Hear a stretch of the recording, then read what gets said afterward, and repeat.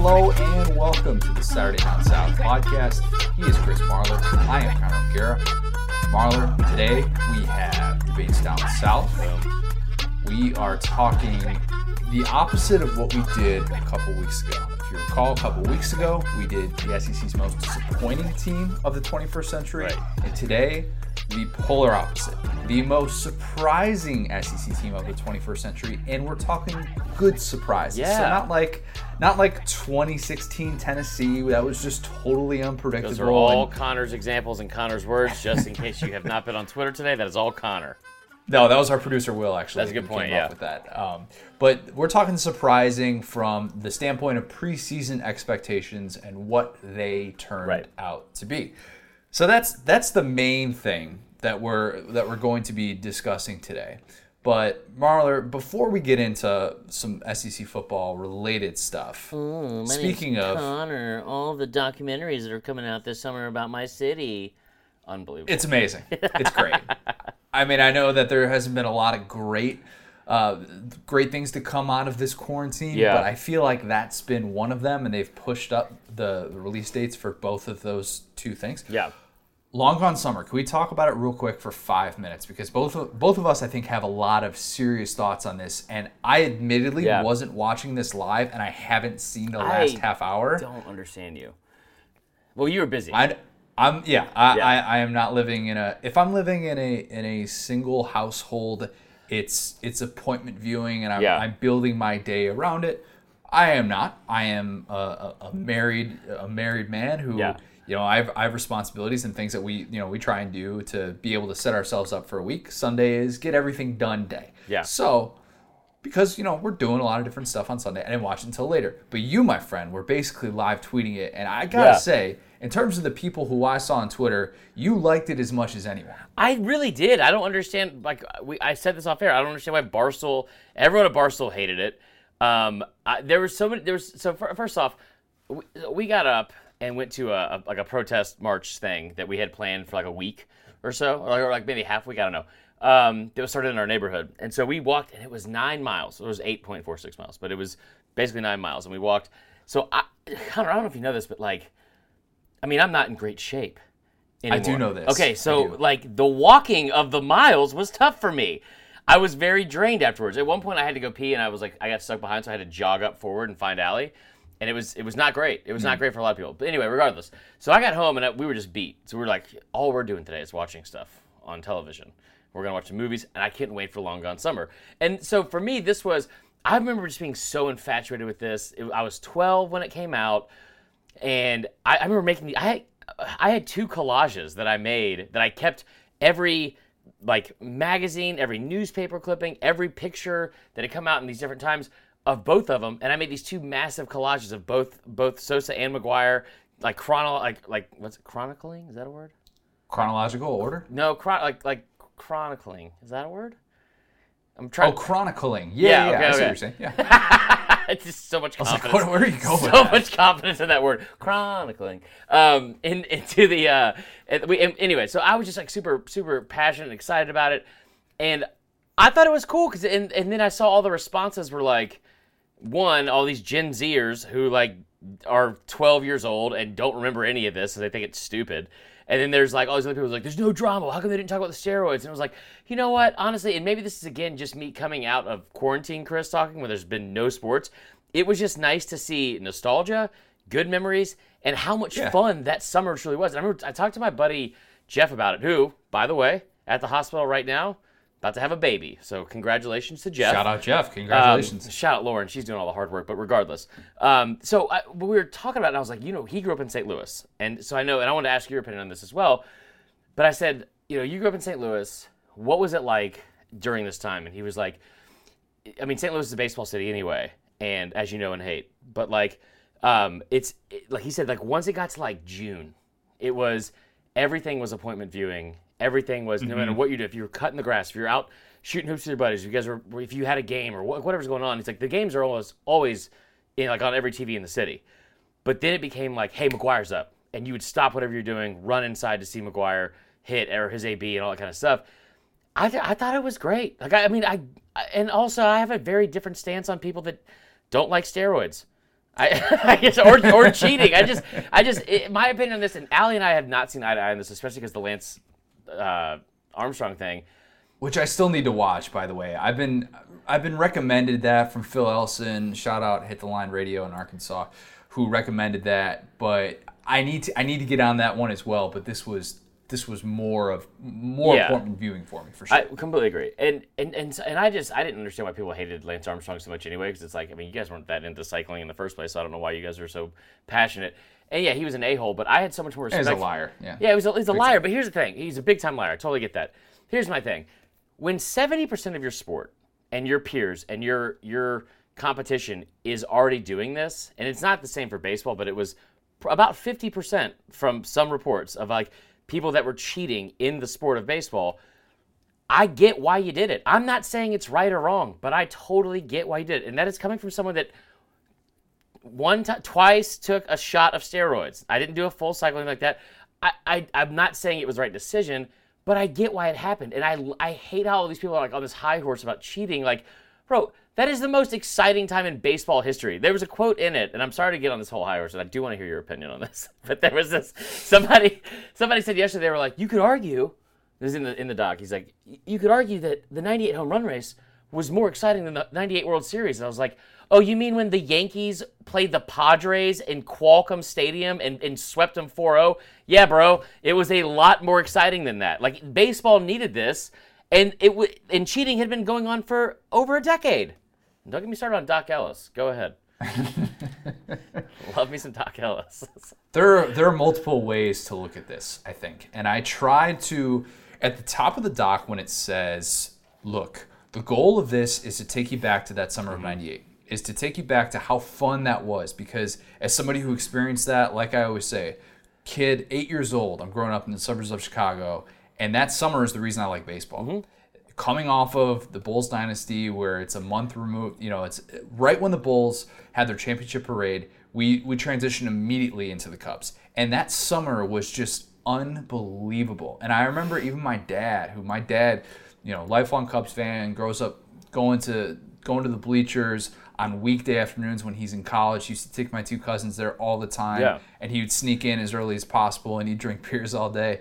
That even my dad was buying Mark McGwire stuff because of how exciting it was. And because during that time we wanted to be entertained more than anything else. And we looked at sports in a much different lens in 1998 than we did in 2020. And part of that is because, we looked at this like they were these superhero-like figures, right? Yeah. I made the comparison earlier. When we watch Rocky IV, does anybody care that Sylvester Stallone took steroids to look anything like Drago? Does anybody really care? He did that? Yeah, he definitely did. I didn't know. That came out not too long ago. Does anybody really care, though? Because we look at that and we say, you know what, this is great entertainment. This is just two guys looking like gladiators battling it out. And that's how it felt with Sosa McGwire. And so there are people who, I get it, like you look at a doc like that and you want to find out stuff that you didn't know before. Yeah. And you want to know, okay, why was Major League Baseball, besides the obvious reason of they wanted the entertainment value, why did Major League Baseball cover this up so much? Why did they turn such a blind eye to it at a time when they should have been putting their foot down? I get that. I totally get that. But from the doc's perspective of just trying to take you back to a place that was incredibly fun and where it felt so innocent, and that was probably the last time in sports when we really felt like we could just look at this with a totally non-skeptical perspective. And that's not to say that there were people who didn't look at McGwire and Sosa at the time and wonder, hey, is this all going to come out later that these guys were cheating and that they deceived us? And I get that. And there are people who are going to say that this deceived the game and that it actually it took the game back instead of bringing it back from the strike in '94. I get all that. I don't. But like I get it from the critical standpoint. We look this doc coming out made me realize how much more we have changed our perspectives in 2020 compared to 1998 because it was so fun then, and you could just kind of enjoy it no matter who you were a fan of, no matter what. You're right that people enjoy that more than they enjoy the World Series. I'm a diehard Cubs fan, obviously, and I cared way more about that home run race than the fact that the Cubs had a tie-in game to get into the playoffs and they beat the Giants thanks to Gary Gaetti's fifth-inning home run. I didn't care about that. Where's Gary Gaetti from? Is he from Stone Mountain? I'm pretty sure Gary Gaedy's from Stone Mountain. Except for Wally Joyner, and I always mix them up. I don't know why. I'm pretty sure Gary Gaedy went to Redan High School in. He's from Centralia, Illinois. Okay. My aunt lives in Centralia, Illinois, so very fun fact. It is definitely Wally Joyner then. Yeah, that's. But we just look at things differently. Yeah. You know, that was my biggest takeaway. Is if you want to look at it from that standpoint, and you want to be frustrated they didn't go more down the steroid road, that's cool. Whatever, be mad at that. But if you just want to take a step back and just enjoy it as a fan, and just appreciate the fact that watching home runs is really fun. Then you know what? Just enjoy it and just try and put all that stuff aside for a second. So I watched right beforehand, and let's talk about this for a second. Because I watched right beforehand. I watched the home run derby from '90. I watched it from 2000, and I got to go to that one. And in Atlanta, right? In Atlanta, yeah. Which I told the story God, that was on. Incredible. Sosa hit one 545 feet to dead center field. Yeah. I remember sitting down the left field line watching it, and I was like. It just kept going. It just kept going, and it just kept going. And I hate Chris Berman, but that's exactly what it was. It just was like back. It was crazy. Back. God, he's the worst. But so, and they had the '99 home run derby. And like I played baseball my entire life, and I don't understand baseball to the extent of some people, but I also understand it more so than I think some people than just the casual fan or somebody that played I don't know, just Little League or something. You know what I mean? Baseball's a hard sport. It's not I played it my whole life. It's not something I want to watch every day on TV. It's slow. It's boring. But there are so many little things going on in the world of baseball, in a game of baseball, that make it so unique. And hitting a baseball is the hardest thing to do in sports. And I jokingly said this last night, and I wasn't going to get onto a steroids topic without mentioning that I did 22 pull-ups one time, because I love to bring it up. But I'm saying... I've heard that 50 times. I know. But see, the thing is, and I said it last night too, is jokingly, because hitting a baseball with a round ball, round bat, hitting it square is the hardest thing to do in sports. And this is all science. A 90-mile-an-hour fastball, the human body and the human eye or whatever, you have 0.4 seconds to react. On a 90-mile-an-hour fastball, you have 0.4 seconds to react to hit the ball. That is incredibly difficult to do, okay? Especially if a wood bat and you don't have great bat speed and you're a Division II baseball player. I'm just saying from experience right now. But these people, what I jokingly said last night was, I did steroids once, and all I did was, the only thing I was good at was pull-ups. Hitting a baseball is still really hard. So to be that upset about all these people, and everyone's doing it, get out of here. Get off your high horse. Let's just enjoy it for what it was. And I think, there's a certain writer for Yahoo that made a comment about it. I'm not going to say who it was, but he was like, give me a break. This person... Pat Forty's for Sports Illustrated, by the way. He's for Sports Illustrated? And by the way, Pat Forty's one of the smartest fans in baseball because he's a Cardinals fan, and he will never call out anything Cardinal-related. But, if it's Sammy Sosa talking about it... I don't know. What are you talking... I give you blank because... Hold on. Well... I don't. It's early in the show. I don't know if I'm gonna have another bad word yet later, so I'm gonna save it. But no, I give you crap because I love you and it's Sammy Sosa. Who cares? I don't dislike Sammy Sosa. I like giving you a hard time. But I don't really care. I mean, that's up to me. Even as somebody who rooted very much for the Cubs. Yeah. You knew what Sosa was, and that was someone who. Over the course of time, burned a lot of bridges in Chicago. He's obviously still not welcome back there, but that's crazy. I know, and he said he wouldn't go back unless they got a new owner. The whole boombox thing that happened right before he just didn't show up on that last day of the season. Yeah, bad luck. See, I don't know all the not stuff. Good. Yeah, not great. But for so many people that are listening to this right now, who are kind of in our age range, how many things before you got to high school, let's say, how many things really made you go, you know what, this is why I love sports? Yeah. That summer is a peak example. No matter, even though, yes, we can sit here and we can condemn the steroid stuff and we could say the Hall of Fame discussion, maybe that should be separate or they should have an asterisk, whatever. But we can just sit here and say, yes, we were super entertained and that was really fun and it takes us back to a good place in life. I agree. There's so many few things that happen. Like you have the Olympics, you have the World Cup that come every 4 years where people are wanting to be united, wanting to be a part of something, wanting to have this form of or this feeling of community when you're watching sports, even though it's not something that you think about every day, every week, or even a sport you even care about except for once every 4 years. Baseball isn't necessarily like that, but this kind of stuff in baseball definitely is in terms of like I'm a kid in Atlanta, Georgia, and I'm watching it. It's not just Chicago and like I didn't remember like half those games besides like the finals with in the Jordan doc. You know what I mean? Because like that didn't affect me so much, but this really brought like everyone together for an entire summer. It was awesome. It was awesome. By the way, that was a Tuesday night game. There was a Tuesday night game where he hit 62. Like, you tell me how many people are watching a Tuesday night baseball game that's being broadcast nationally on Fox. And almost every single Saturday, the Cubs were on, like, the Saturday afternoon game on Fox. It was awesome. On Fox, yeah. I'll never forget watching that game because it was also on my brother's birthday, and we got to stay up late to watch it that night as well. And in our household, watching that in my family room, I will never, ever forget that. And I couldn't believe that line drive made it out. But a fascinating subject, and I realize that has nothing to do with college football, and it's nothing to do with the title of the podcast. So for those of you who are like, just get with the debate already. Yeah, let's talk about Alabama.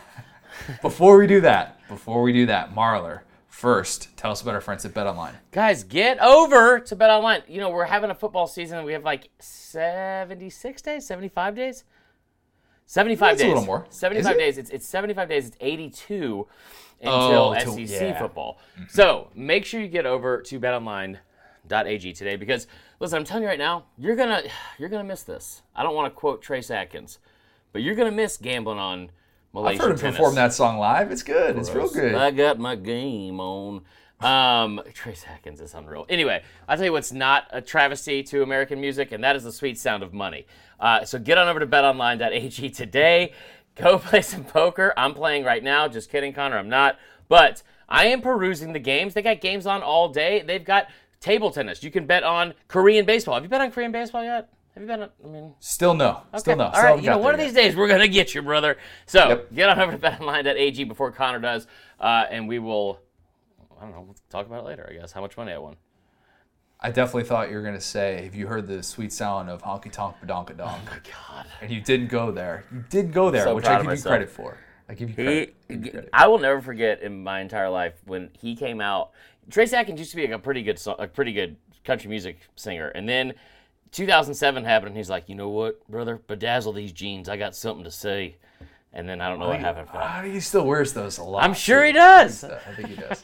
All right. Why is this a debate? Why should we be talking about this today? I think that there are a lot of different candidates, and I think that it makes for it forces us to look at preseason expectations relative to what happened for a specific team. And I think that's fun to look back on, whether we're talking about disappointing teams or we're talking about surprising teams as we are today. So, this is going to frustrate you. What it does is really makes us look bad as the media because we got a lot of stuff wrong. We get stuff wrong all the time. You know what? It happens. If we all had a crystal ball, life would be a lot easier. It wouldn't be as fun. That's what I say. So, I said a couple of things that I want to... I wanted to get out there before we go into each one of these teams, as always.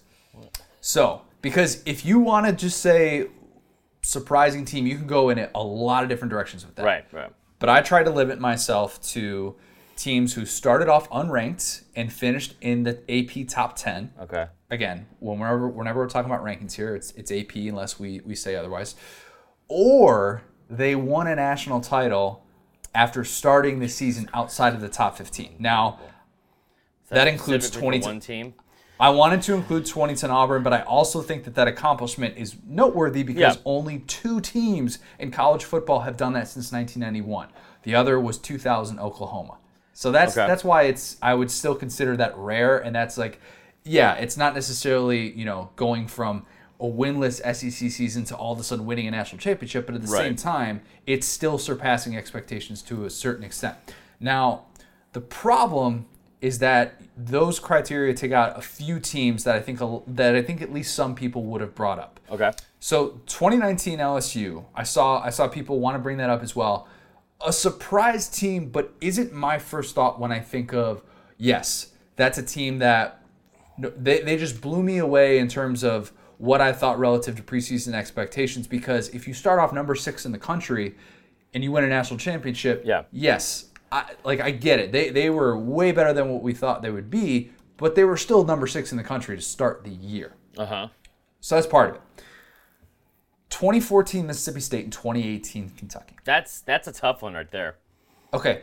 if I'm doing a ranking, they are competing. They wouldn't make the top 4, but they'd probably be 5 and 6, and they would be ahead of 2 of the teams that I'm going to mention in this discussion. Okay. But they did not make the qualifier because they did not finish in the top 10.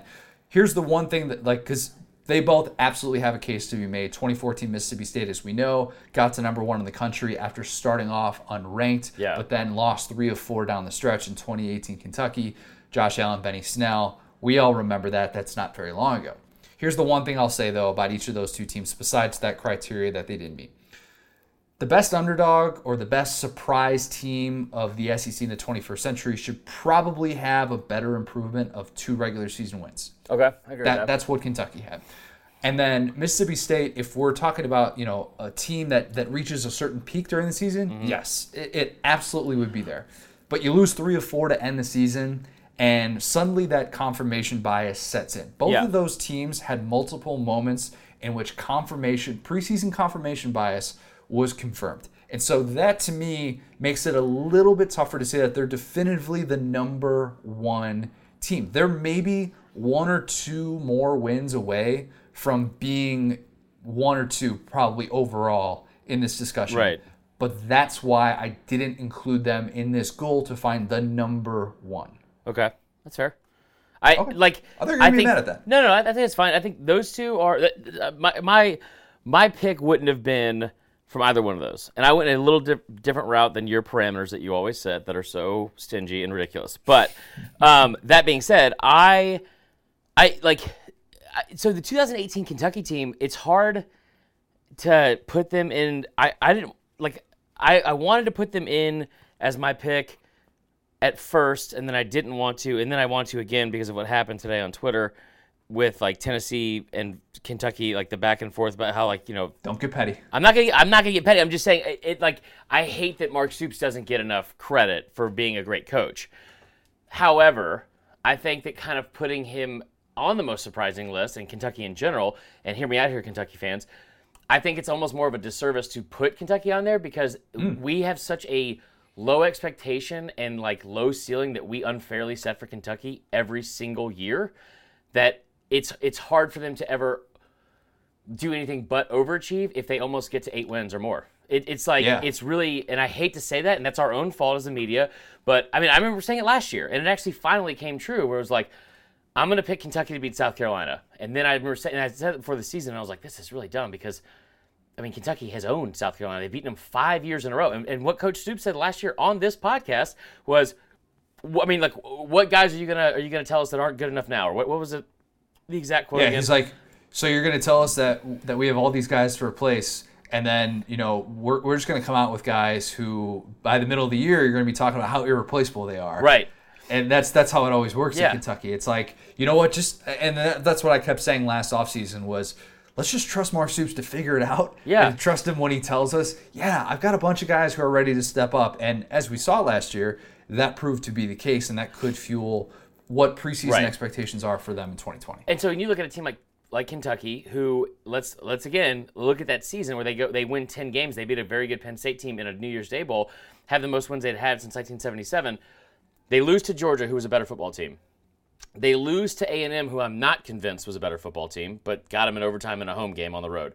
I'd take Kentucky in a neutral site that year. They lose to Tennessee, and give all the credit in the world to Tennessee. Give all the credit in the world to Tennessee for beating them, because that was not a good Tennessee football team. They had a lot of talent, but they were not a good Tennessee football team. Actually, they didn't have that much talent.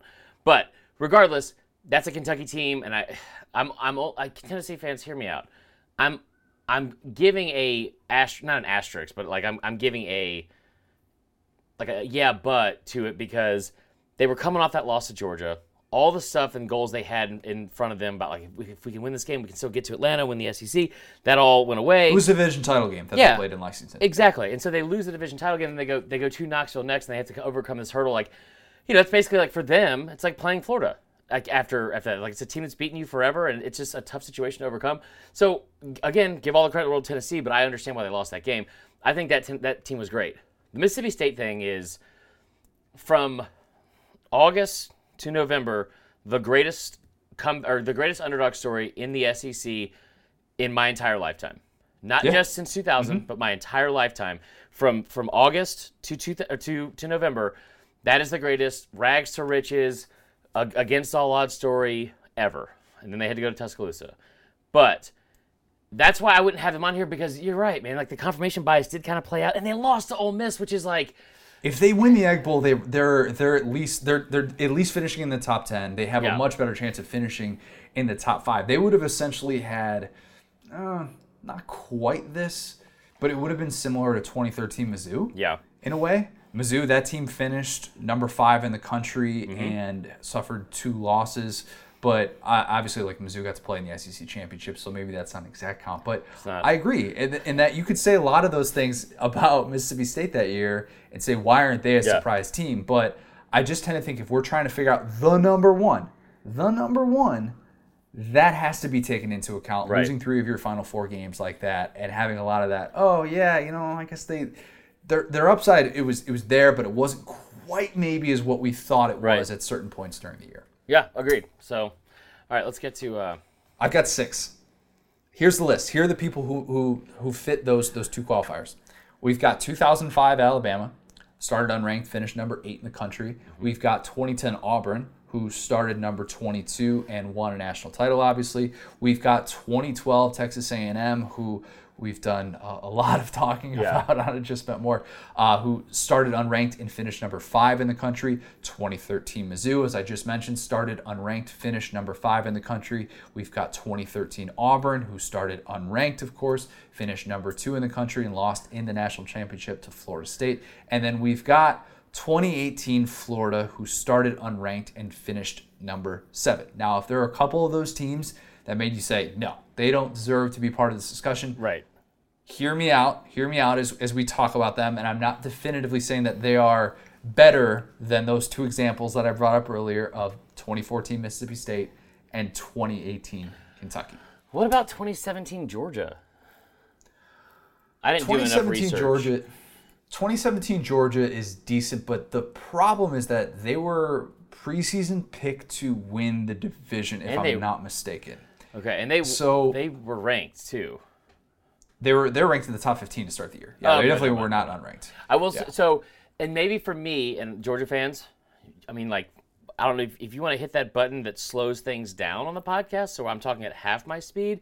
Do it, because you're gonna really want to enjoy this moment. I'm talking very highly of your program.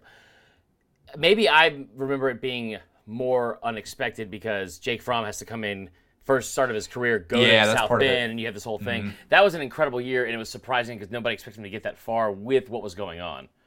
Yeah, but they did. That's fair. That's definitely fair. I think relative to preseason expectations, with a lot of those guys that they had coming back, where you've got Michelle and Chubb back for their senior year, you've got high expectations for guys like Roquan Smith as well. That team was expected to be much better than what Kirby Smart dealt with in year 1. Let's get to the first example. What people said at the time. So 2 ways that we're going to split this up. We've got why we thought that they wouldn't be good, and we've got why they were much better than we thought they'd be. So we're going in chronological order here. 2005 Alabama. Why people thought that why we thought that they wouldn't be good. That 2005 Bama team, as you know, 6-6 the previous year, finished the year 6-7. My bad. 6-6 in the regular season. Finished 3-6 after Brody Croyle tore his ACL. Had the worst passing attack in Power 5 in 2004. They averaged less than a touchdown pass a game. They averaged 0.9. Awful. Pretty bad. And Brody Croyle, everyone understand, Brody Croyle was the savior of this program. Brody Croyle had them long Bama bangs. He had a rocket arm, and he was going to save this program. And that we had the worst passing attack in Power 5. He is still, I think, you'd have to pull up 24/7 Sports. Don't you dare. I think he's still in the top 3 or 4 on all-time Bama recruits. Yeah. Isn't that amazing? With good reason, yeah. He was between Bama and Florida State from Rainbow City, and he was. I mean, I remember. I went back and rewatched this like about a year and a half ago, I think. Actually, I remember his very first snap where we were playing at Oklahoma in 2002, and he came out on the field, and it was like they were going to bring him out, and he was going to get his first chance to play or whatever, and he threw a 6-yard like stop or dig route or something like that to the outside hash at about 110 miles an hour, And I remember all of us were like, oh my God. And my dad was like, that is the single hardest football I've ever seen thrown in my life. And keep in mind, it was thrown a minimum 3 feet over the head and behind the receiver. And we were like, oh my God, rewind it. Rewind the play. This is ridiculous. It's like, remember like Bo Wallace when Bo Wallace threw that ball? What was that, 2014? Brody Croyle was just a slightly more accurate Nick Fitzgerald that couldn't run as well. That's all Brody Croyle was. I'm kidding. He was great. Jeez. I love Brody. So still expectations going into that year were relatively pedestrian. Now, part of that being it's year 3 of the Mike Shula era. First 2 years hadn't finished ranked. The SEC schedule looked somewhat daunting. Not as daunting as some of the others on this list, but you had number 3 Tennessee, who, as we outlined before, arguably the most disappointing SEC team of the 21st century. You had number 10 Florida, first year of the Urban Meyer era. You had number 5 LSU. You had number 16 Auburn, who, by the way, was coming off of that undefeated season. So the schedule looked like it was going to be good. And Alabama, to their credit, was actually ranked number 24 in the coaches poll in the preseason. They just weren't ranked in the AP poll. So they're predicted to finish 3rd in the West behind LSU and Auburn, both of whom they still lost to that year. Okay, that's so unnecessary. I'm not trying to. I'm just trying to make people understand. Relative to preseason expectations, if we're going to talk about whether or not a team, wildly surpassed what we thought was possible, that's important to at least note, because that Tennessee team, as we know, based on that 6-3 game, was not nearly the team that we thought it was going to be. This entire season was one of my favorite seasons as a Bama fan, because it was so unexpected. And what people forget, there's two things off this team that people forget. And I stand by this. He would not have won the Heisman, but he would have. I firmly believe he would have been a Heisman finalist. Was Tyrone Prothro, and he was such a huge impact on that team in a good way and in a bad way, which was not in a bad way, but like when we lost him. But this entire season becomes nothing. If it's not for Tyrone Prothro making that catch against Southern Miss. And people forget that catch wasn't just a freak catch. It was 4th and 12 at the end of the first half, and Bama was losing 21-10. And he goes up and makes this unbelievable all-time catch and brings Bama back into the game. It's one of the best catches in history. It is. Yeah. But that's the second game of the season. And that game, again, that entire season doesn't happen, in my opinion, if he doesn't make that catch, because they don't come back from that game. They're down at the half. They were doing nothing in the first half. And then all hell broke loose in a positive way in that Florida game. And I will never forget sprinting home. I've told this story on the podcast before. Sprinting home from practice. Our apartment is literally in the same complex as the baseball facility. Didn't change. Sprinting home in my spikes, metal cleats, running up the stairs. Sue was not happy. She was not there because I was in college, but I was. Ooh. I'm sprinting up at our apartments on like the 3rd floor, Bobcat Village, Milledgeville, Georgia. Get up there, open the door, and as soon as I do, I hear, and here we go, we're underway in Tuscaloosa, and they kick off, and they go.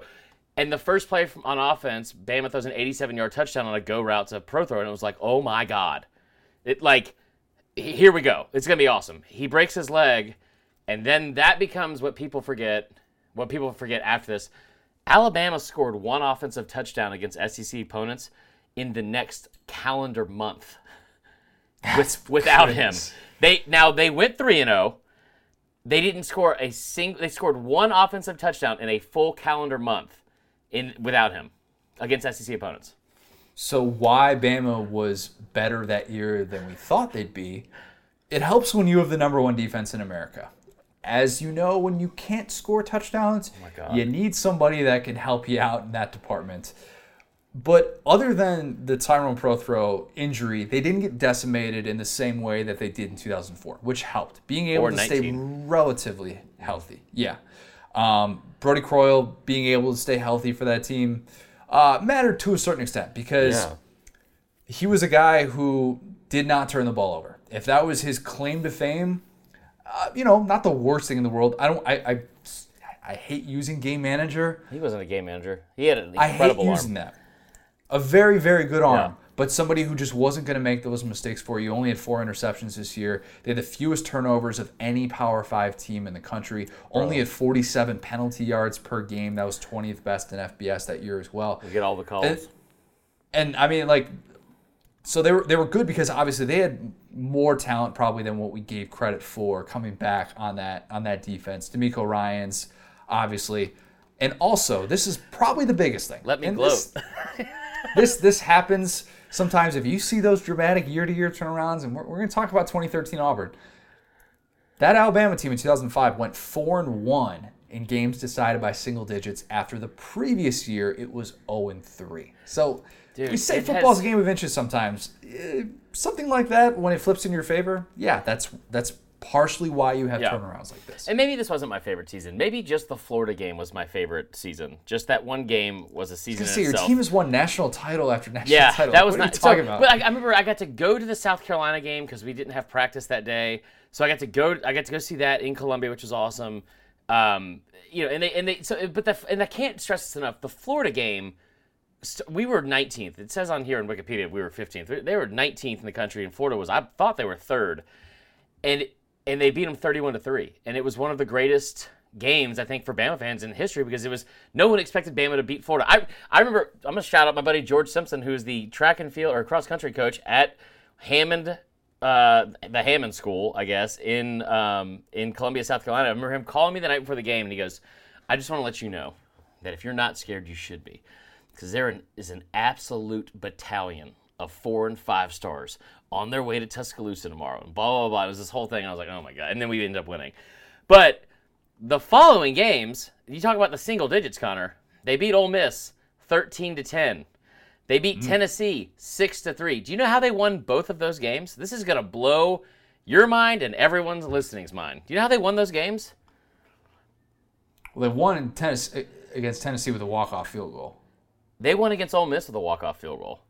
And Tennessee. Oh, both of them. They won 2 games that season by walk-off field goals, guys. Think about that for a second.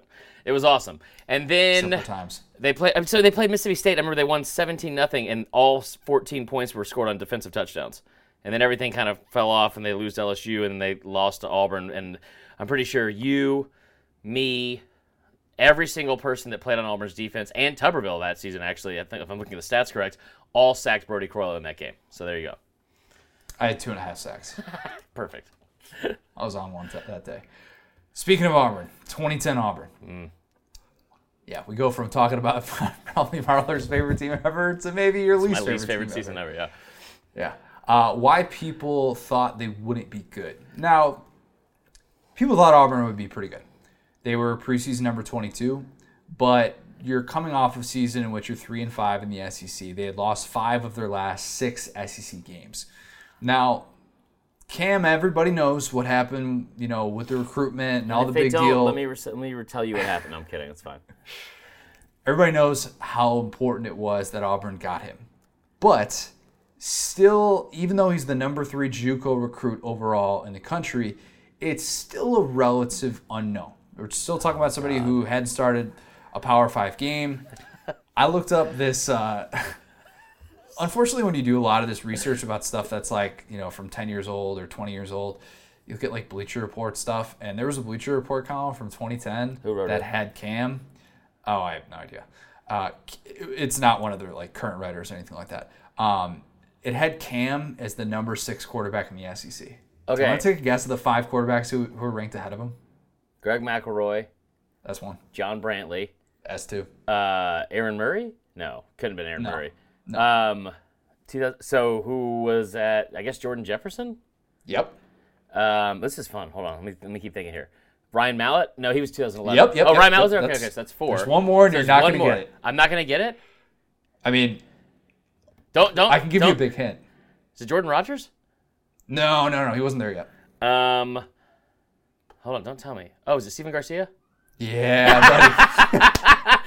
But here's the thing. So I remember being so consumed with this season because I would read Bleacher Report a lot. There was some Auburn guy who was like the lead writer because at the time it was like, it was, what's the best way to put this? It was like the way Joseph A. Banks did a sale. They would be like, hey, if you want to comment on something, you get to write 3 articles for free at Bleacher Report. It was just like they would just add in all this extras and anybody could write for them. It was ridiculous. Buy one, get one suit, get 3 free at Joseph A. Bank. Yeah, here's a small child you can adopt. It's like, there's just so many things they threw in there. So they had, what do you call it? With like Bleacher Report, I remember reading all these and people were like, this one Auburn writer, and I cannot remember his name, but my dad really hated him. But he was like, he would write stuff and he's like, Cam Newton is going to run this type of offense. And I'm telling you right now, it was all really bad writing, okay? And it was like, I'm telling you right now, if he can get 20% of an increase on this versus this, and it was this whole weird thing. He was like, sounded like he was smart, but he was like just going in circles, leading to nothing. And then it all came up to be true. I didn't get it. Yeah. This guy actually was pretty smart then. No, he was not. Cam, though, so I say those expectations were, I'd say, more unknown than anything else. It was a little bit wait and see. Herb Street, however, went on record before the start of the year and said that the Iron Bowl is going to decide the SEC West, and he said that the sky is the limit for Cam. Herb Street was all in on Cam. And I remember there were other people. Their entire motto that year, Connor. Yes, as we know from our good buddy Chiswick. Speaking of Chiswick, he's another part of this unknown because to this point he's entering year 4 as a Power 5 head coach. 2 of those years were at Iowa State. This was year 2 at Auburn. He had never had a winning conference record. This was an Auburn team that, starting off at number 22 in the country, they had started better in 6 of the last 7 years. I mean, that's... Yeah. So starting off at number 22 for Auburn is nothing. That's not getting people fired up all of a sudden. I was surprised they made the list because of it. Yeah. Their odds to win the national title were only 20-1, which is like, doesn't sound that good, but that's not that low. All things speak, like they weren't like that far off the radar. You know what I mean? But you had 3 SEC West teams who were ranked ahead of Auburn in the preseason AP. And part of that being because we had these very, very high expectations, obviously, for 2010 Alabama, coming off of that national championship. And what was returning in the division was still very, very good. Arkansas fans remember how that 2010 team was supposed to unfold. And it was just, Auburn wasn't one of those teams that was at the forefront of that conversation. It was maybe sneaky good. Well, maybe can upset one of those teams. But are they going to beat LSU? Right. Are they going to beat Alabama? Are they going to beat Arkansas? Those things were still very much up in the air. And the thing was, with Auburn was, first off, they had... their cross-division game was against South Carolina, right? So they played them and Georgia, and they got both. They did play a lot of home games that year, but the thing was, like, listen, I know I've hated on 2010 Auburn a bunch and Cam that whole season because as like a fan, there's nothing to say about that team outside it was one of the most incredible seasons to watch unfold in the history of college football because. And I would, this one's hard. Like, it didn't meet my criteria for why I had this. Spoiler alert, this is not my pick, but not because of how it's not mine either. So okay, good. So like how it wasn't like it has nothing to do with how great it was to watch the season unfold because each and every week, and you have it here in the notes, they were 7-0 in 1-score games, right? 7-0. Yeah. It seemed like every single week they should have lost, at least in my opinion at the time, because I was like, all right, so it's like close game against South Carolina. It's like, well, they won't be able to pull that off next week. Close game against Clemson, win that one. Close game against so-and-so. So it just, in each week they kept, you just look up and they're undefeated and they're undefeated and they're undefeated. Cam Newton, I think one of the big reasons people doubted them was not because of Cam Newton at all, but besides him and Nick Fairley, there was not a lot of talent on that team. I'm glad you brought that up because this is something that I actually think fuels the preseason talk as well. Think about Auburn having this year, where we saw what LSU, after this past year, you go undefeated, how many of those guys that we had no idea were going to leave early go to the NFL. This team, which went undefeated, had Cam go in the first round, Nick Fairley go in the first round, having one of the best SEC defensive seasons of the 21st century, and you can't tell me otherwise. He had 24 tackles for loss. He should have been arrested in the Georgia game, but yes, other than that, he was great. Not the main point. Fair. You had those 2 guys, and then you had a 7th rounder, despite all of that time in the national spotlight, and that's it. Was the 7th rounder Darvin Adams? I don't think so. Okay. Was it? I'm not sure. But think about that. You have all that time on the national stage, and sometimes you'll just see guys get drafted in the 4th or 5th round from a national championship team, and you're like, were they that good? Were they that good? And that kind of suggests to me, like, look, we weren't necessarily like underestimating the amount of talent on this Auburn team, and that's why if there were pedestrian expectations, it kind of makes sense why, because it's not like you had a bunch of guys who were showing up in mock drafts and stuff. Yeah. And you're feeling like, oh, yeah, like this guy is showing up in the first round and he's going to, it was different. And even after they had this year that surpassed expectations, it still was like, oh, yeah, well, they surpassed expectations because of Cam. And they were much better than we thought they'd be, in large part because of Cam, and then because they had a defense that was by no means like an elite SEC defense, but in the fourth quarter, they figured it out. They would always do that. They would always figure it out. They averaged like 3.7 points allowed per fourth quarter. And they were a team that combination with Cam taking over in the second half, as he so often did, and that defense, which was number 9 in the country defending the run, it was a really, really good combination. And that's why they kept winning all these one-score games. I tell you what, I made the God, this is gonna be a long episode. That's my fault. That's okay. So I made the comment. And I've said this in the past. Admittedly, I've said in the past. I've made the comment against this team. They're like, oh, they should have lost to this team. They should have lost to this team. And I thought at the time they were going to lose to South Carolina. They were going to lose to Clemson. They're going to lose to whoever. But like they didn't. I just said it for the Bama thing. It was like, they lost Prothro and they had to eke by this game and this game. Going undefeated, as Coach Chiswick told us, is hard. Is really hard. And I think if you watch for like any of your teams, you guys know, like watching college football in general, it's so hard to go undefeated. So they're really, I've said this for such a long time, like it was a knock for some reason about this Auburn team, about how, well, yeah, they eked by like all these close games. It's honestly way more impressive now as like a mature person, like looking at this team, because at some point you would think it is like they keep eking out these wins. They're not going to be able to get lucky, quote unquote. No, they found a way to win each and every single week. That national championship game, they found a way to win. Michael Dyer didn't go down. They found a way to get this first down. They found a way to have a comeback in Tuscaloosa. All those games, they were able to do that, and they really did so at a time when not just Bama fans, but I felt like SEC fans for the most part were like, they're not that good. They're gonna lose, and kind of rooting against them against all odds. It was really impressive.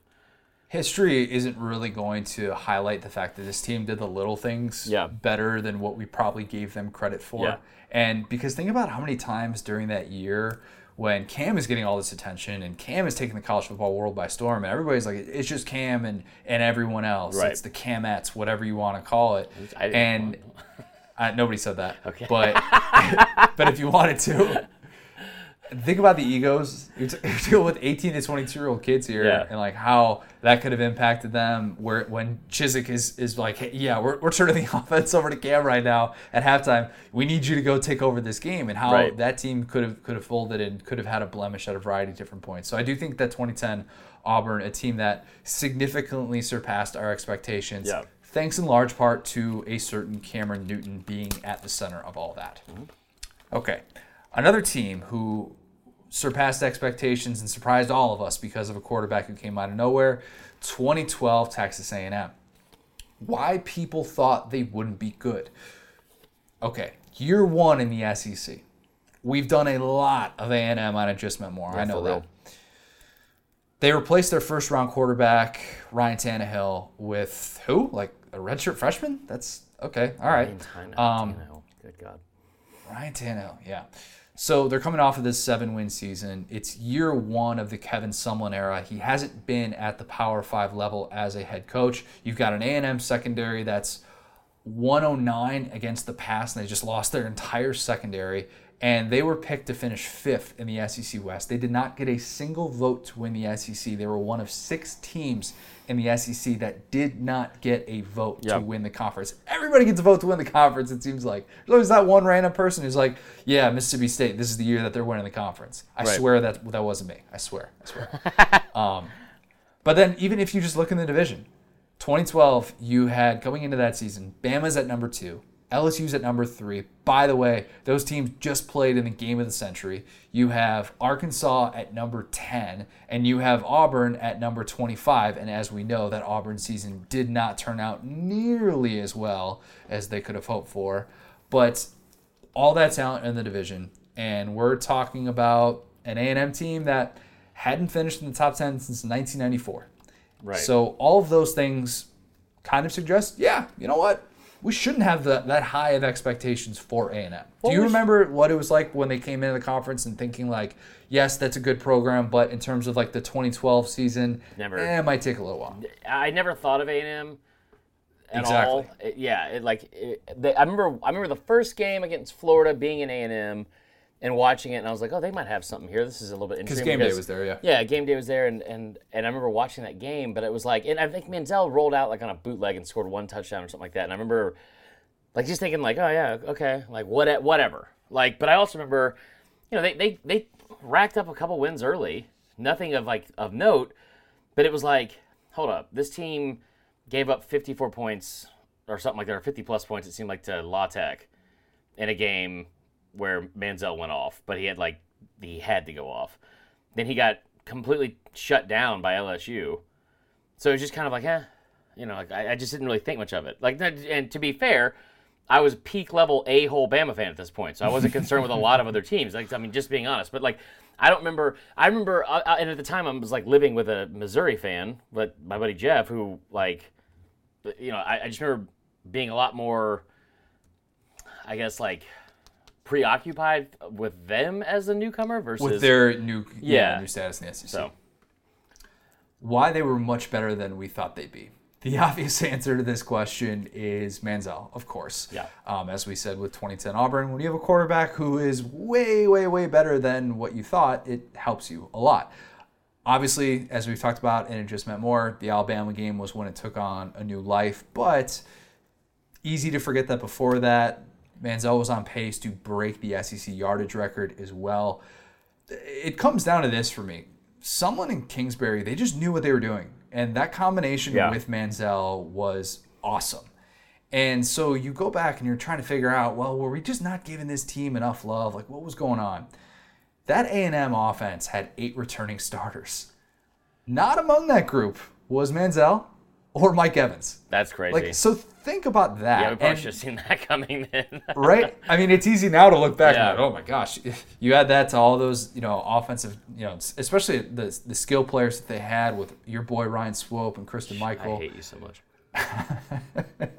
Let's also not forget, too, that the defense with Mark Snyder, I know it was a problem in 2013, but in 2012, they did a lot of things in some key spots that really fueled them finishing in that top 5. You had the moments like the Bama game where they show up ready to go, the move to have Spencer Neely on nose tackle to be able to line up against Barrett Jones, who he just humiliated that day.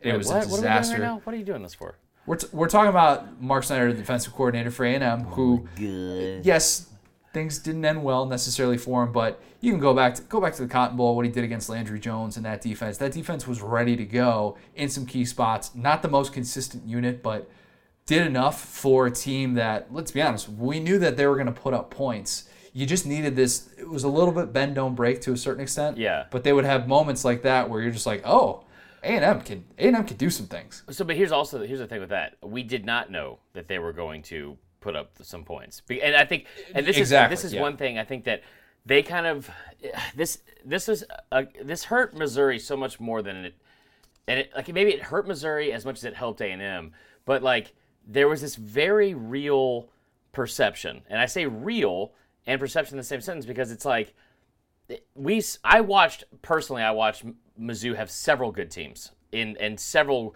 good offenses and quarterbacks and these very prolific offenses with good players that just kind of flew under the radar. But the SEC, that whole beat in your chest SEC fandom was like, yeah, that ain't gonna fly here. We play defense, and you had the whole. Because this is peak SEC time. Yes, too. It is in the midst of this national title streak of 7 consecutive national titles. And it didn't end until the end of the season. When I will say it again, at least 5 teams from this conference could have beaten Notre Dame.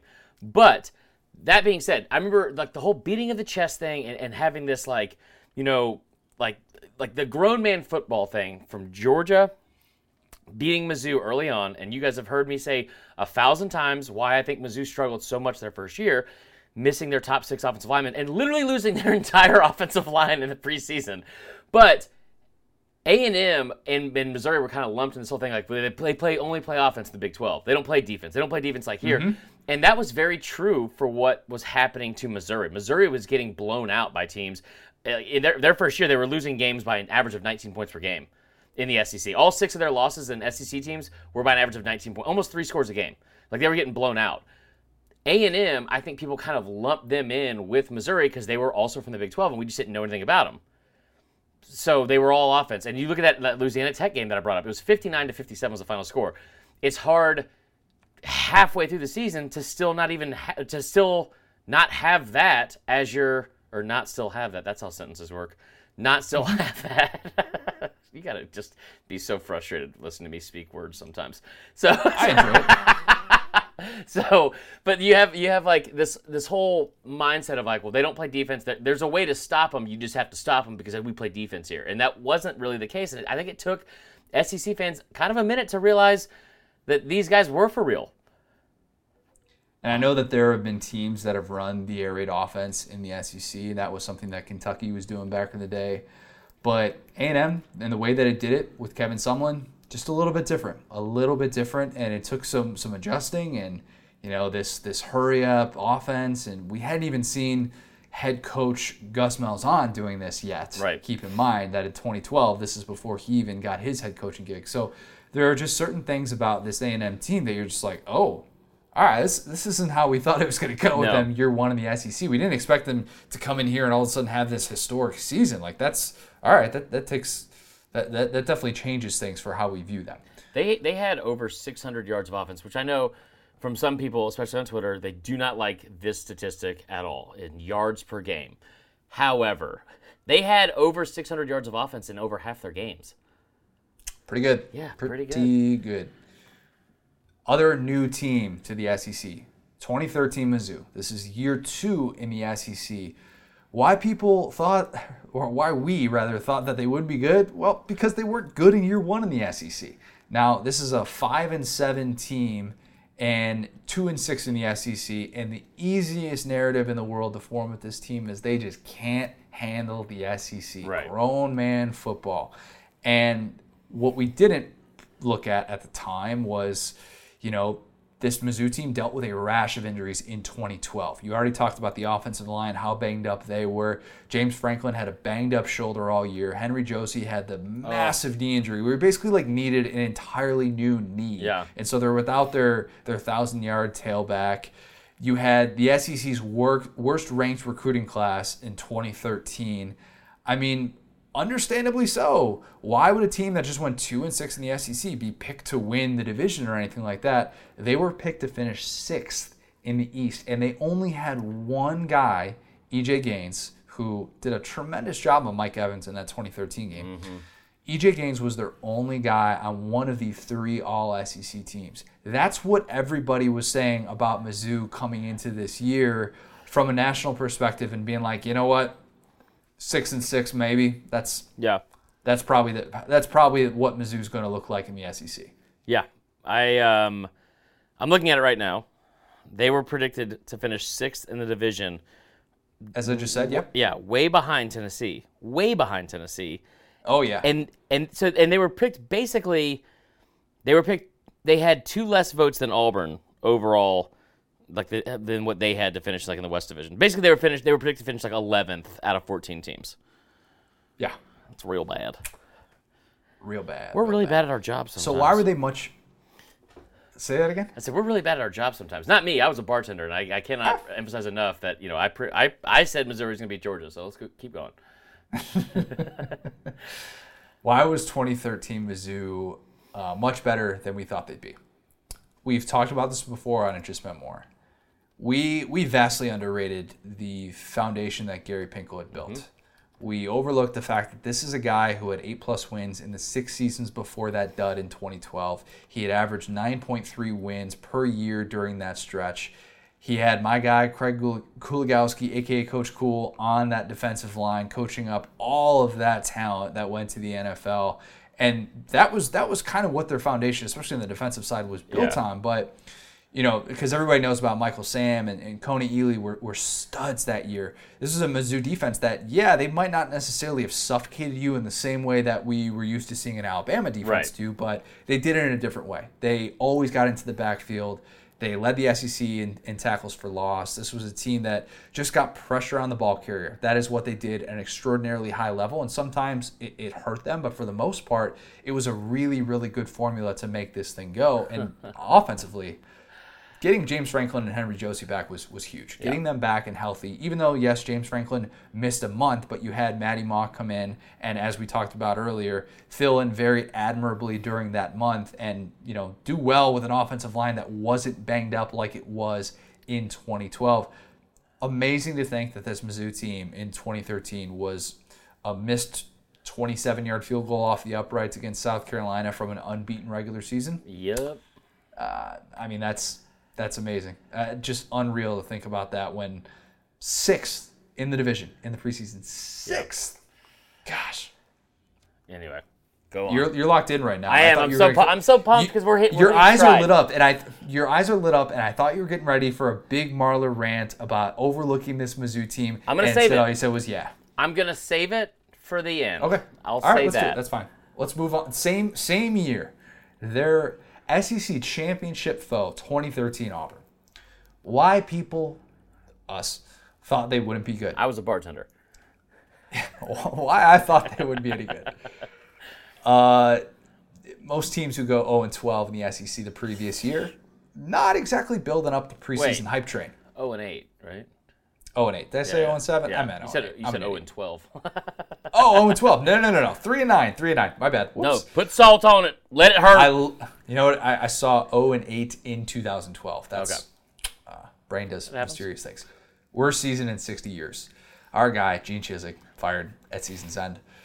Gus Malzahn takes over after 1 year as a head coach at Arkansas State, but little bit, and I know Auburn fans were excited about him, but from a national perspective, you could look at Gus and say, well, this is somebody who's 8 years removed from being a high school coach. Yeah. And that was something that was a bit of a punchline used against him with some of his struggles during more so like 2015, 2016 type stuff. Right. You had also in the SEC, Bama's going for a three-peat, 4th title in 5 years. LSU preseason number 12, A&M preseason number 7 with Manziel coming off his Heisman year. South Carolina preseason number 6 with the encore Jadeveon Clowney. I mean, you had Aaron Murray back at Georgia, preseason number 5. Like this offseason, as we've talked about so much, was bananas in the SEC. This is a conference like we have. This is bananas, right? It is. So Auburn's picked to finish 5th in the West. And Jason Kirk, SB Nation, does great work. Had Auburn picked to finish 7th in the division. Not totally crazy when you consider what Auburn had done in the previous year. Who would look at that Auburn team with all the things I just mentioned, with what the SEC had going at the top 15, top 12 teams in the country? Who would look at Auburn and say, yep, that's the team that's going to emerge from all of that? Right. Nobody. Okay. Why they were better than we thought they'd be. We have talked about this with Chizik. The foundation that Auburn had was better than we thought. Jeff Whitaker, who was there for the 2012 and 2013 teams, said, you just don't rebuild in 1 year. The discipline that we had from that 2012 team was probably lost in the shuffle when you go 0-8 in SEC play, understandably so. But that was a team that knew what it was doing, and it was not a dumpster fire that Gus Malzahn had inherited. So you have that. You have Trey Mason back on the offensive side of the ball as well. Auburn needed the right offense, and it needed the right quarterback, and that's exactly what it got. And Nick Marshall, as we still say, such a perfect fit for Gus Malzahn's offense, and that was huge for that team. Absolutely huge. Yeah. And they had a little bit of a flair for the dramatics. Oh my God, why are you doing this to me? Found out. We don't need to talk about prayer, Jordan Hare. No, we don't. Kick 6. We said it enough. 6-1 in one-score games. in 2013, which I'm guessing you already knew. You already knew that, right? I had buried that deep down in my dark black But heart. you knew it. But yeah, it's fine. I knew it. But you knew it. Let's go.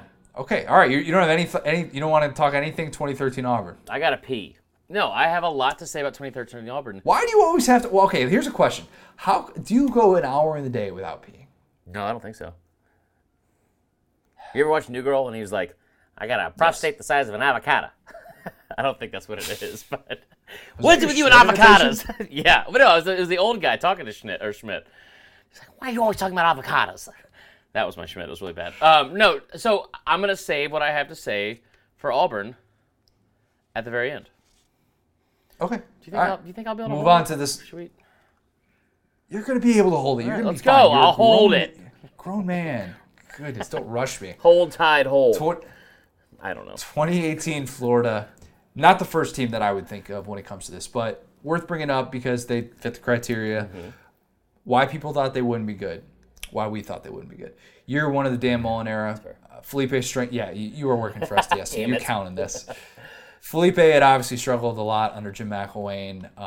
Florida's 2017 season, dumpster fire, 4-win season. But Florida was essentially number 27 in both polls to start this year. And I remember thinking that there was too much hype for Florida, despite the fact that they had 19 starters returning from that team. I remember also when Brian Jones, CBS Sports, picked Florida to make the playoff, and it was big headline for us. I remember there were people that are like, what in the world is he talking about? But that Florida team had at least some sort of that sleeper buzz. 4 first-place votes in the East, got 2 votes to win the conference, picked to finish 3rd in the division behind that South Carolina team that was very, very disappointing in 2018. I hated, more than anything, the fact that they got into the AP poll in week 2 before that game against Kentucky after beating Charleston Southern, an FCS team. Oh, yeah. When Florida had lost 6 straight games to Power 5 competition going into that Kentucky game. They're like, let's just put them at number 25. I thought that was the dumbest thing in the world because you should actually have to earn it and not just be a 4-win team who people are like, oh, hey, they've had some good recruiting classes. Obviously, here's my... classes? Florida had good recruiting classes with McElwain. Not elite, incredible, top 5 recruiting classes, but good recruiting classes. So, obviously, and then Kentucky made it 7 straight games that Florida lost to Power 5 competition. But they bounced back, obviously. Incredibly so. And why they were better than we thought they'd be. A team that won a New Year's Six Bowl in convincing fashion. A team that won 10 games that year. Part of this was Mullen, obviously. And putting him in the right spots, putting Felipe Franks in the right spots, rather, and being able to actually maximize that offensive skill talent that went totally to waste in 2017. And part of it being the defense was built really well for Todd Grantham's style. Had a lot of good established edge rushers, guys who you didn't necessarily need to show the ropes to, not a bunch of freshmen and sophomores with massive turnover at that position. And you could just say, you know what? We're deep. We're going to be able to do exactly what we want. Saw that in big wins against teams like LSU, and even that win on the road at Mississippi State. People forget about that, but a very big win for that Florida team. They finished number 7 in the AP poll. Felipe found his groove in Dan Mullen's offense down the stretch and was much better after he had the benching and then Kyle Trask breaking his foot and him being allowed to keep his job. We saw what this defense could do when it finally had a breather, which it didn't in 2017, and I thought that defense should have been much better. So I bring up Florida because it fits the criteria, but obviously it is not one of the first teams that comes to mind. Do you actually have a comment about one of these teams or no? So I thought 2018 LSU should have been on this list, and I should have said that a long time ago, but I'm not going to. Or I didn't, I thought 2018 LSU was, I think our producer Will was like, well, you can say 2000, I'm gonna do it in a voice so he sounds stupid. You say 2019 LSU, which is dumb and stupid, Will. 2018 LSU was a team where you look at, I think it's like not similar to Florida in terms of their coach being on the hot seat, because he wasn't, but it was like we didn't really think they would have... Coach O was on the hot seat in 2018. Yeah, but I'm saying Mullen wasn't. Florida. Yeah, gotcha. But they're similar in terms of the fact that both of those teams got to 10 wins. And both of those teams got into a New Year's Six Bowl and exceeded expectations way more than we thought they would.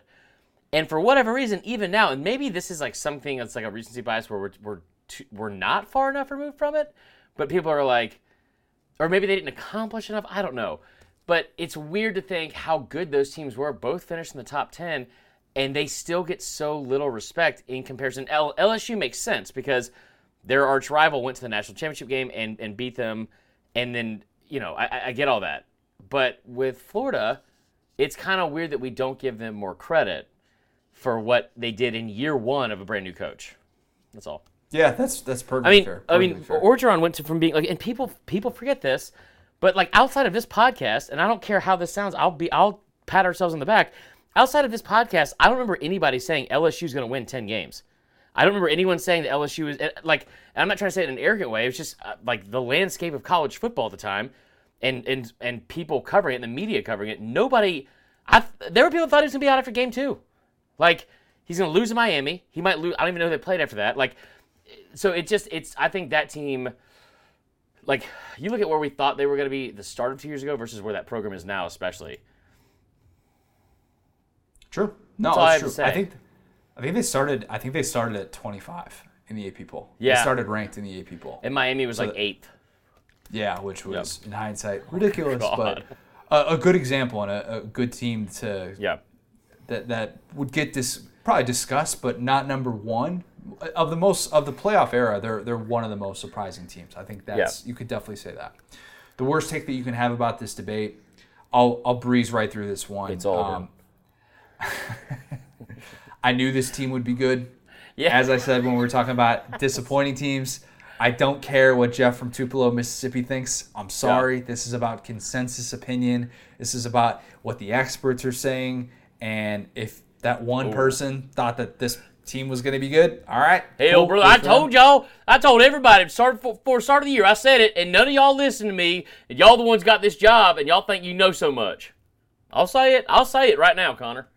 I'm gonna do the rest of the podcast. No, it's just my southern accent. I'm gonna do the rest of the podcast like this. Hail, brother.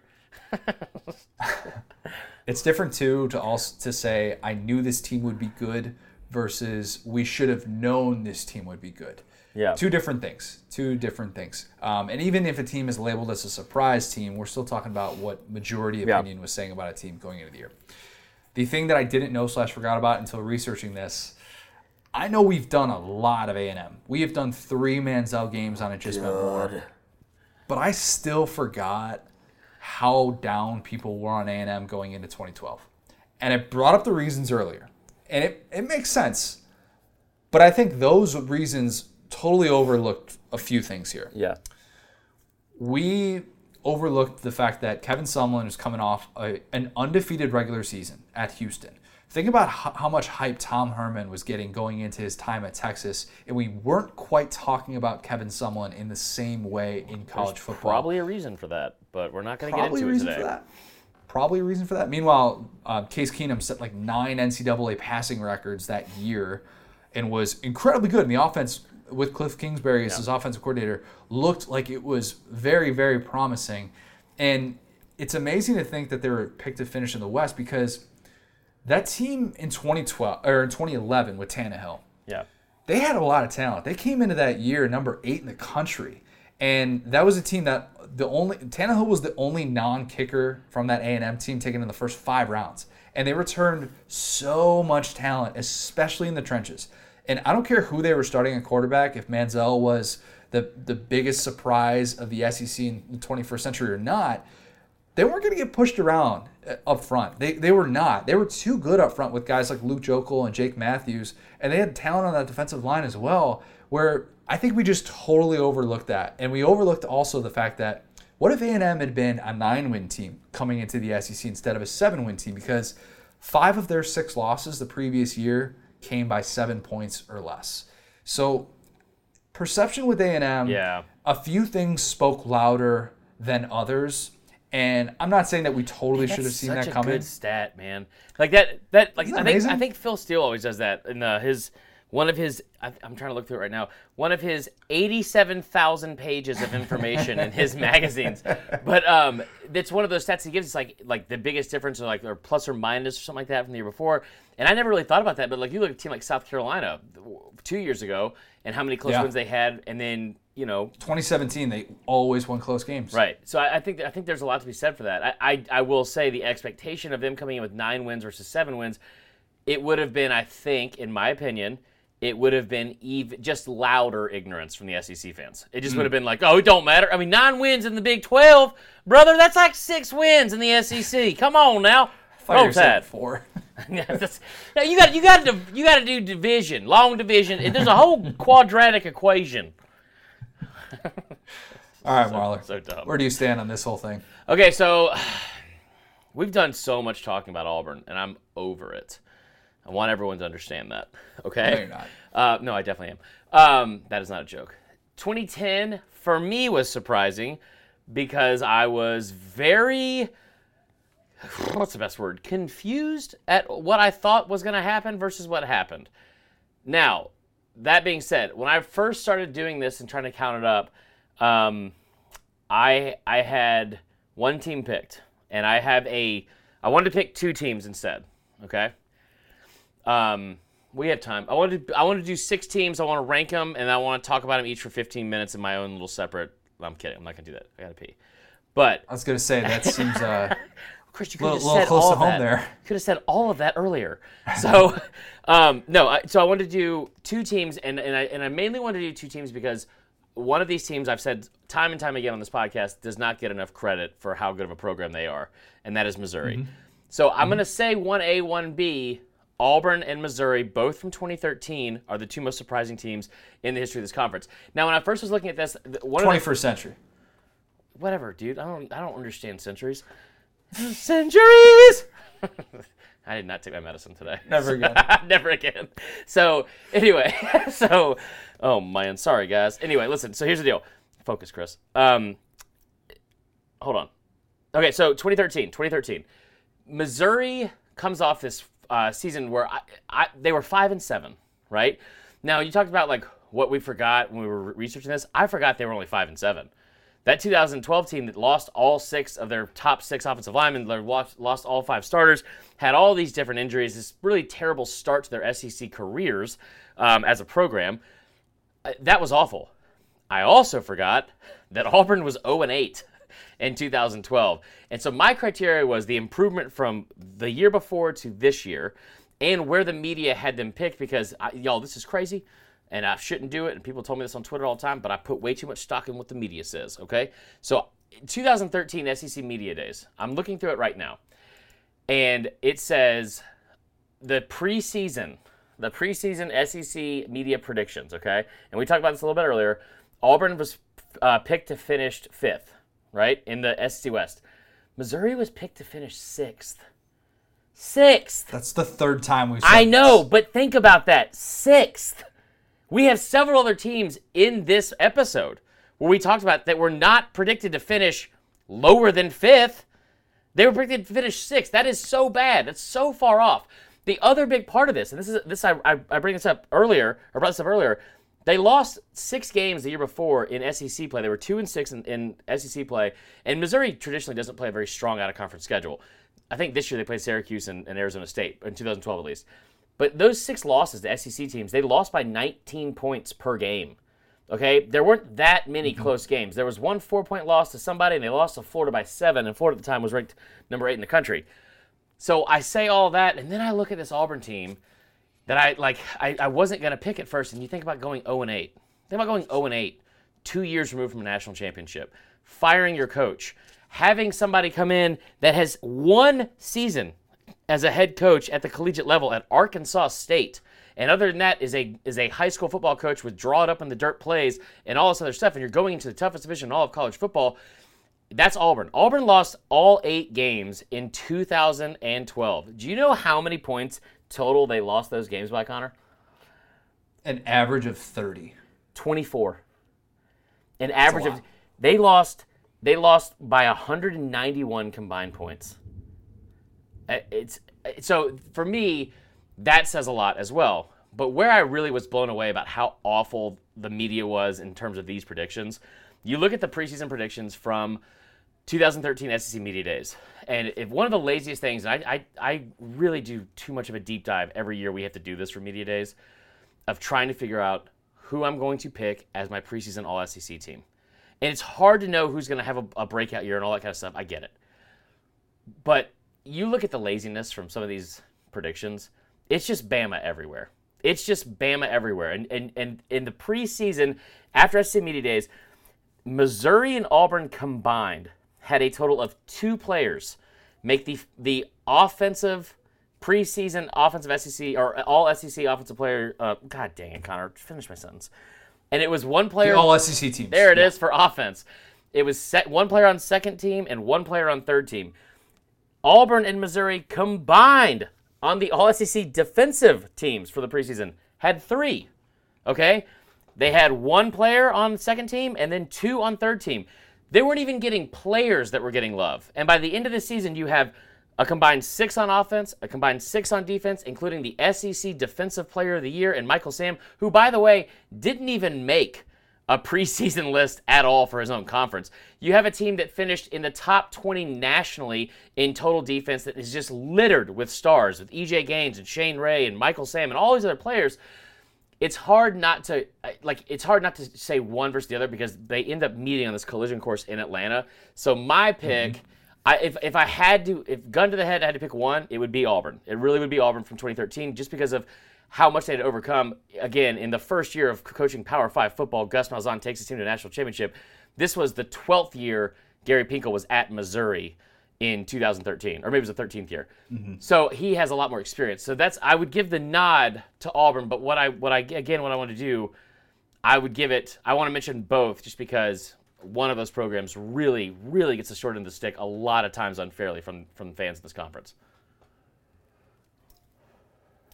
Well said. Okay, thank you. I said a lot, so. I went from 6 down to 2. Okay. And I decided between 2 teams. Okay. I got rid of 2005 Bama and 2018 Florida because they nearly started off as top 25 teams. I know, I'm sorry. Solid seasons. That's not number 1 on this list all time. Number 20 at number 4 in my rankings here. By the way, I wouldn't have had either of those teams I just mentioned at 5 or 6. Like I said, I would have had 2014 Mississippi State and 2018 Kentucky ahead of both of those teams. Agreed. 2010 Auburn would be my number 4 team on this list because while there was the relative unknown of what Cam was going to do without necessarily this team that was stockpiled with NFL-ready talent and what Chizik was going to do in year 2, I don't immediately think of that group when I hear surprise teams because it was surprising that Cam – it wasn't surprising that Cam was good. It was surprising that Cam was that good. That he was, transcendently good. Yeah. And you still have people like Herb Street in this preseason saying that the sky's the limit for Cam. So that, I think, kind of puts them out of this conversation. I'd put 2012 A&M at number 3 because the Aggies were overlooked, but at least they were still getting top 25 consideration before the start of the year. Maybe a little bit different if we had talked about them winning a national championship, something like that. But as we've talked about before, I don't know if there was a better team in the country from November on. Season. Yeah. Yeah. Give them any team, any time, any place in November, and I think they probably would have been able to win on a neutral site. 5 of their last 6 games, they had over 500 yards of offense, and in 4 of those last 6, they had over 600. Gosh, they were so good. And those are games that were going Oklahoma. And anyway, go ahead. So, I agree. It comes down the 2 teams that I really found myself going back and forth with. We agree 100% that we would decide this between the 2 2013 teams, Mizzou and Auburn. And fitting because obviously they played in the SEC championship. I'd give the edge to Auburn for this reason. This is the lamest thing that we do. It is so stupid. Okay. Okay. Yeah. My point though was a little bit different than yours. A little bit different. Not just that they won the SEC championship. Because you know all the words you're trying to say? No, I don't. Come on. What makes you think that? Think about Mizzou coming off of that season. Mm-hmm.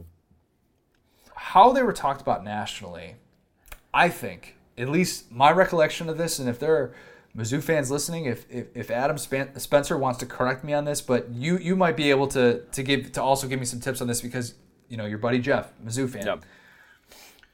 When Mizzou starts winning games this year in 2013, it's a bit of a puffing the chest out, being like, see, I told you that we weren't getting enough respect. Yeah, that's a good point.